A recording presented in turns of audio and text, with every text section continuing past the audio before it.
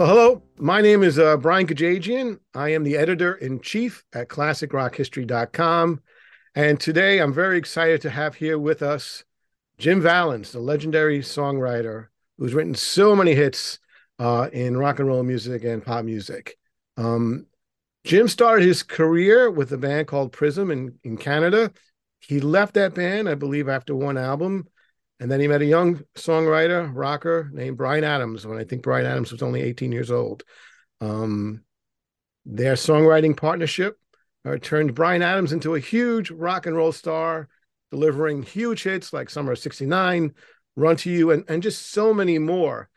But beyond his songwriting partnership with Bryan Adams, Jim Vallance has written so many other hits, and he's worked with so many other bands from Aerosmith to Heart to Roger Daltrey, one of our favorites here, Bachman Turner Overdrive, Alice Cooper, Joe Cocker, Joan Jett, Kiss, Ozzy Osbourne, so many more. Jim, it's great to have you here today. I'm going to give you a nice New York welcome. How you doing? I'm doing well, thank you. Thanks for having me. It's nice to talk with somebody who's actually sharing the same weather that I am, because I'm in New York too, and I believe you're in New York right now. Are you? Actually, I have an apartment in New York, but I'm actually currently in Maplewood, New Jersey, Okay, well, we're not that just far across then. the river. Yeah, New Jersey is, that's our brother, you I can know, see you across the river. across the river. That's right. You climb to the Empire State Building, and there's what we used to call Giant Stadium. Now it's MetLife Stadium, and you could see all that stuff. So, um, how do you like living in Manhattan? Do you I you love it. there? I mean, I was taking advantage of everything the city had to offer. I'm talking pre-COVID. So, we'd go to shows a couple nights a week, out for dinner, go to concerts. I'd jump in an Uber, jump on the subway, take a bus across town.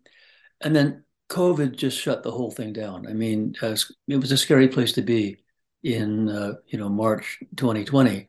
Um, and I remember Broadway, which is one of the busiest streets in the world, really, traffic-wise. I remember March 2020, there was not a car on Broadway. You could walk right up the middle of the street and not encounter a taxi or a car.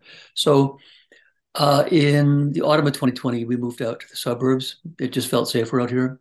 And now we're just literally recently starting to regain a bit of our old pre-COVID lives. Yeah, that was a scary time. I have a lot of doctors that I go to in Manhattan, so I was in there, often during the pandemic, and I remember going to Times Square and just looking around, going, "I've never been to Times Square before, and there's nobody here."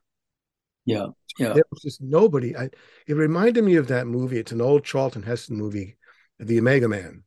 I don't know if you yeah, remember. yeah. I do. He was the last man on Earth, and along with a whole bunch of zombies. But it reminded me of that time. Yeah. Everything. Did you see Will? What was that movie? I Am Legend. Yeah, the Will Smith That's remake. Yeah, another zombie movie where yeah, he's the last guy. that was actually the same story. I think the Omega Man was originally the book I Am Legend, and so that Oh, was, okay. yeah, it was actually it was the same exact story. They changed things around a little, but that's what it reminded me of. Everywhere in the city was just there was nobody around. Um, Yeah. it was nice though to be able to drive into the city without any traffic. I mean, Truly, but I missed all of it so much. And I mean, we were uber cautious. I mean, literally 3 years. I didn't go on a bus and a taxi on the subway in a restaurant to a concert. Literally 3 years, nothing. So we're just in the last few months starting to get a bit of it back. it was a tough time for musicians. Um, I have a lot of Yeah, I have a lot of friends, myself included. We all had gigs canceled. There was no yeah, work. Well, for people who yeah. made a living playing music, that was tough. It Um, was rough for working musicians. Yeah. are you do you live like in Lower Manhattan, on the Upper East Side, Upper West Side, Central? What area of Uh, Manhattan? 73rd and Broadway, so Upper West Side. Oh, okay, on the Upper West Side. Yeah, Um, but I love the whole island. I mean, there's not a place on the island that I don't love. I love going to Soho, love going to Midtown. It's just such a wonderful city. there's great restaurants on every block. Do you have any particular favorite Yeah. ones? Well, there's one really near me, Cafe Luxembourg, that is just so easy for me to pop down from my apartment. I had dinner a few nights ago at Trattoria dell'Arte, just off Columbus Circle. Had an amazing Italian meal there. So, and I say amazing because again, for 3 years I didn't set foot in a restaurant. So I'm just so grateful to be back and enjoying Manhattan again. Yeah, I mean, you could find any type of food you want there in Manhattan. Truly, Um, yeah. I once did a video once where I said, I'm going to bring you to the greatest place to eat in Manhattan. And I walked down the block. I went to one of the corner hot dog stands because that's something that I Yeah, love. You know, yeah, sometimes I really enjoy the street corner food. Now, yeah. I've got a picture. Found a picture recently, John Lennon and Yoko Ono on bicycles at a street vendor hot dog stand. yeah, I mean, Yeah, I'll send it to you. I'll find it. Yeah. uh, It looks that's like it's great. down around, yeah, it looks like it's down around, uh, say Ninth and whatever's down there. What's that market? Chelsea Market. I think it was down that way. Okay. Yeah. Yeah, because they lived up, at the Dakota originally, Central Park. No, originally they were in Soho. Oh, they were originally Soho. Okay, I didn't know that. Yeah, when they first came to New York, forget what year it was, like early 70s, maybe 72. The first place that they had an apartment in Soho on Bank Street, and the apartment belonged to Joe Butler, the drummer for um, Love and Spoonful, and they Okay. sublet it from him. And then at some point they bought the place at the Dakota. Have you ever been to Cat's Delicatessen down there downtown in the I old, haven't. No, probably the best pastrami you'll ever have. Pretty good, where pretty is good. it? It's I believe it's off of Bleecker Street. Okay, Yeah, I can't remember the exact address of that. It's yeah, I've on the heard of it.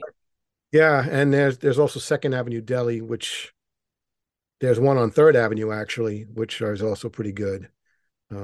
I like sampling all the Gosh, different restaurants. now I'm getting hungry. Now you're originally though, you're from Canada, correct? Am I I correct? am. Grew up on the West Coast, in and around Vancouver. Was it Chilliwack? I believe I read in that I was area. born in Chilliwack. Yeah, Okay. that's a little town about an hour east of Vancouver. I was born there, but I think we left there when I was 2 or 3 years old. So never really lived there, but my grandmother did, so I went back often. So, it's a place that I have good memories of. Now we do share some Canadian roots. My mother was born in Montreal. Cool. That's a nice city. Yeah, and I had an uncle who owned a recording studio up there called Montreal Sound. Yeah. And what I love about Canada is their candy. They have a their candy is very different from the candy. Really? Okay. Yeah, they use a I've different never type. heard that. Well, I've noticed it my whole Yeah. entire life. Because of visiting going up there. They still use sugar, I believe. They don't use the high fructose corn syrup that they use here. Okay. But anytime Interesting. I get up to Montreal, I make sure that I bring myself back some Canadian candy bars. And Yeah. some of them are the exact same ones that they make here in the US. You can get a Kit Kat up I there. I know. Well, I like it's not candy, but I like Cheeto Puffs. You know what I mean? They're like a they're about the size of your finger, little orange Cheeto Puffs. And they make them here in the US and they make them in Canada, but the ones in Canada taste better. And maybe you're onto something. Oh yes, I think I am. Yes. Yeah. I have tasted many different candies and when you look at the ingredients, you see the difference in the ingredients. So Okay. is there anything else you miss about Canada though? Like any other foods that you can't get here? Um, gosh, Smarties. I don't know if you have Smarties down here. Yeah, I actually brought a bag of them recently. Yeah. Yeah, they're like I mean, M&Ms. it's Canada's version of M&M, but Yes. I actually prefer Smarties to M&M. So that's one thing I miss. But I mean, Canada is a great place to grow up, but it's a very small country. The population is about 35 million. USA is 350 million. You know, um, most of the population of Canada is along the border, like Vancouver, Montreal, Sure. Toronto. Um, I mean, it's a nice place. In fact, sometimes what I say is Canada. The good news is it's really nice. The bad news is it's really nice. And I just like the grit in New York. I like the attitude down here. Yeah. Yes. Some people love it. I mean, I love it. I was born in Manhattan and grown up here, but others, they don't. I guess it's just whatever floats your boat. Um, Really. but I have found, and I think this is one thing that people don't realize, that even though everything moves kind of fast in New York, anybody will lend a hand whenever you need it. People are much more friendly than people outside of this state or city realize. You know, Yeah. people But are it all, wasn't always that way. My first memories of New York when I first visited back in the 1970s was there was attitude, but it bordered on rudeness. It was almost a badge of honor to see how rude you could be. I remember going into Manny's music and looking at a bass on the hanging behind the counter, and I said, "Can I try that bass?" And it's like, "What do you pay on cash or credit card?" It's like it was just like But and after 9/11, I found kindness sort of there was more of it in Manhattan. It was less attitude and more of what you're talking about. yeah. I mean, I brought a lot of equipment at Manny's, and there's that's what 48th Street, I believe, where all the music stores were. Yeah. It's just kind of the feel in those stores. It's always been like that. Those stores have always been kind of, musicians who work at night are in there during the daytime. And Yeah. yeah, those were crazy places. I think Manny's closed. Yeah, I don't think it's there anymore. Yeah. Yeah, maybe about 10 years ago. I think Sam Ash might still be there. Um, Guitar Center. yeah, but I think you're right. I think, yeah, things did change a lot after 9/11, because it was the one time where the people in the city really, really came together. And Yeah. so I guess, we're talking about food, and I love talking about food and restaurants and culture, but we should probably talk a little bit about music. Um, Okay. I was looking on your website, and I was in like 10 pages into the albums that you worked on, and I realized I'm still in the A's. There's so much here. And, Yeah. wow, there's so much to talk about. So um there was one question I wanted to get to. I didn't want to run out of time with this, and it was something that I found very interesting. Um you had mentioned that one of the highlights of your career was having the privilege to work with Jeff Lynne and Steve J on Bryan Adams' Get Up album. And I wanted to Really. know why that was such a highlight for you. Well, for starters, I'm a huge Jeff Lynne fan from way back, and sort of a vicarious second generation fan because Jeff was such a Beatle fan and I'm such a Beatle fan. So I almost got to enjoy the Beatles all over again through Jeff's eyes. First, as listening to ELO years back, and then actually getting to spend time with him. He's just such a nice guy to start with, but just so brilliantly talented and responsible for so much amazing music. So it was really an honor and humbling and even a little bit kind of like, pinch yourself to be in the same room with this guy and have the privilege of working with him. Um, so yeah, that was, it was you can have a bucket list of all the people you'd love to work with and it I haven't come even close to checking all the boxes, but Jeff is definitely one of them. So it was a real treat. It was strange because I'm also a big Beatle fan and a big ELO fan, and I would always hear, the Beatle music in his bands and Electric Light Orchestra. I would hear it in his melodies. I would hear it in his harmonies. And then all of a sudden I hear him, working with George Harrison, producing George Harrison albums and being in a Yeah, member of the band. And that was very strange to hear that because now you're hearing him and one fourth of the Beatles together. yeah, yeah. Was there And then any his work with on the anthology album with Real Love. where they went back and found an old John Lennon demo and on a cassette tape that was just, really poor quality, but they, you know, fixed it up audio wise, and then the other three Beatles contributed, and Jeff produced that. Free as a Bird and Real Love, those two tracks, which are just, Beatle worthy. They're so good. Yeah, those came out, I believe, in the mid to late '90s, the Yeah, anthologies, yeah. and that was like the first like new Beatles song, and that we were hearing again since they had broken up. That was a thrill to hear that, and It really was. Yeah. I forgot that Jeff Jeff. had a big hand. Was Yeah. there any like sort of techniques that you picked up from him or saw that you said, "Wow, I never would have thought of that," or so that's where he gets that sound from. Yeah, kind of. Yeah, I mean, again, watching, his engineer Steve J get those big drum sounds and, and lots of room. Like it's a drum kit, but there's a microphone way over there, so you get that ambient sound, which is so signature to Jeff. Well, and the way it started is it just started with one song. Jeff um, told Bryan, I'll produce this one song for you. And then, of course, after that, Bryan was like, can we do some more? And Jeff was like, well, I'm really busy, but as long as you keep sending me songs I like, I'll keep producing them. So that was the challenge. So we just like went to work, and so everything we wrote for that album, the one that Jeff produced, was we basically wrote it like, you know, think Jeff will like this? You think he'll like this? We wrote it for Jeff, You're really. So writing we to were impress Jeff Lynne.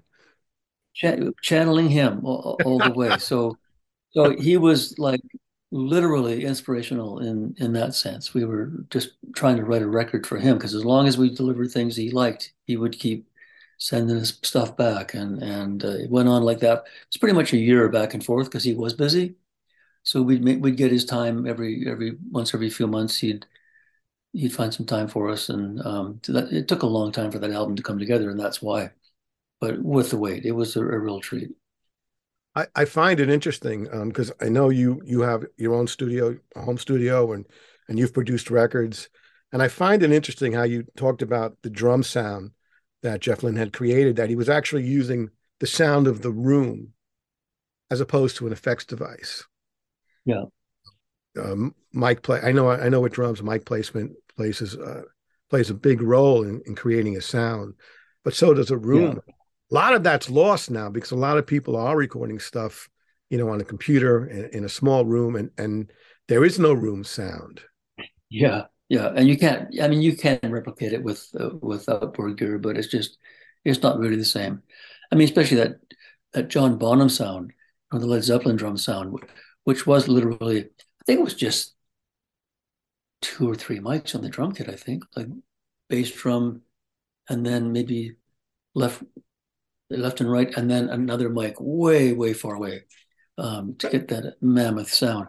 I had dinner once with Eddie Kramer, the engineer that recorded a lot of the Led Zeppelin stuff, and I was asking him about the Led Zeppelin drum sound, and he said, a lot of people come to me and want to hire me to get that sound, and I tell them, I still got the mics that I used back then, and we can rent a drum kit exactly like John Bonham, but we don't have John Bonham on the Yeah, drums, and that's the, you know, that's the key, right? that's it. Yeah, I've heard so many drummers talk about John Bonham. We interview so many drummers, and they all say the same thing. Nobody hit the drums like John Bonham.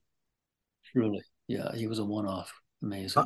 I saw Led Zeppelin at Madison Square Garden in Wow. 1977. Yeah, and it was an 8 o'clock concert. They went on to nine. They didn't go on to 9:30, but nobody cared. And when they hit the stage, I mean, I've seen so many people, but seeing Led Zeppelin was just an entire different plane. You know, Wow. I'm envious. I wish I'd seen them. yeah, and that was back when they would announce a concert like that in the newspaper, and you'd have to mail in and hope to get tickets, you know, Wow. for them. And I think I paid $6 or something, like lower level Madison Square Garden seats. Yeah. A friend of mine has still has her ticket from 1964 when the Beatles played Vancouver $2.50. Yeah, isn't that something? Yeah. That, And now that, you pay, you're lucky, $800 for Bruce Springsteen or something. I mean, God, yeah, it's much tougher now. and that's a bargain. I remember in the summer of '77, I had saw Zeppelin. Then a week later at the Garden, I saw Pink Floyd, the Animals tour. And then in that same month, I saw Fleetwood Mac, the Rumours tour. And then I had also Wow. Electric Light Orchestra. Everybody was just coming to the Garden. And, you could afford tickets back then. Most of the tickets were between $5 and $10. Yeah. And they weren't that hard to get.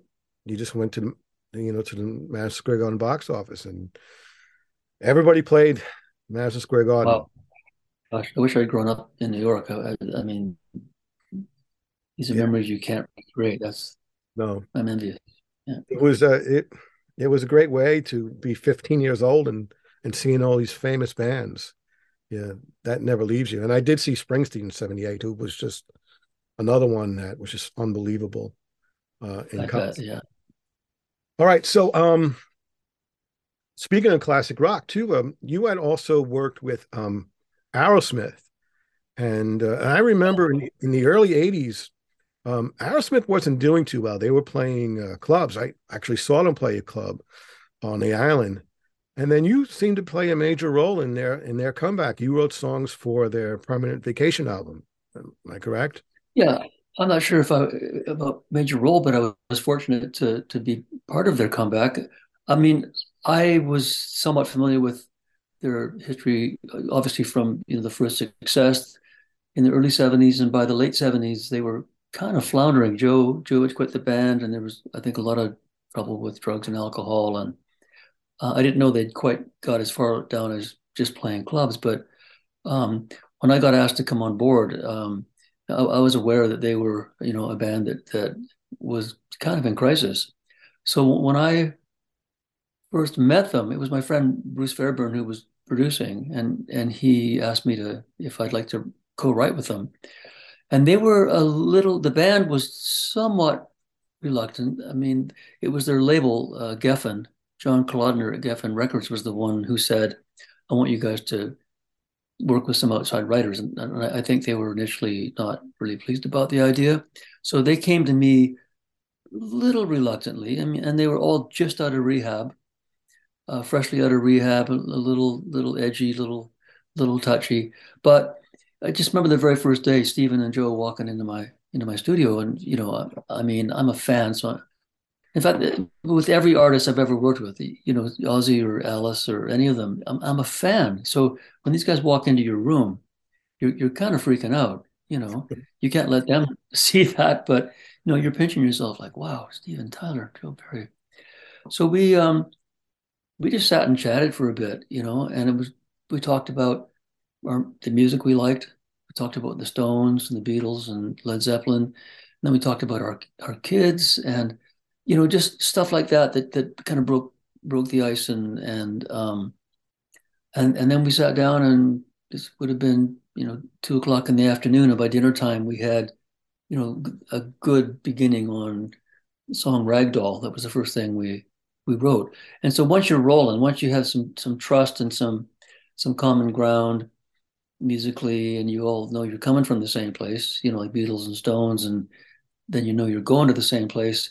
It's a well-oiled machine after that. So we spent the better part of a couple of months every few days writing, and by that time they were comfortable with having an outside guy in the room, um, and I was so pleased to see the whole thing to come together, that it was their comeback album. They were in trouble, and they came out of that whole process with their success reinstated, and they went on to make a bunch of other great albums after that. That you were also a part of. I mean, you wrote songs, The next three, I did three in a row, yeah, and and a bit later on, yeah. those albums have sold like over 30 million copies, not including all the greatest hits packages. That I believe you're right. Yeah. yeah. Back when people used to actually go to the store and pay for music, yeah, Well, in the '80s, I mean, that was when CDs were really flourishing, so people were really buying then. People were yeah, buying the CDs because anybody who has a set of ears heard the difference in sound quality listening to CDs.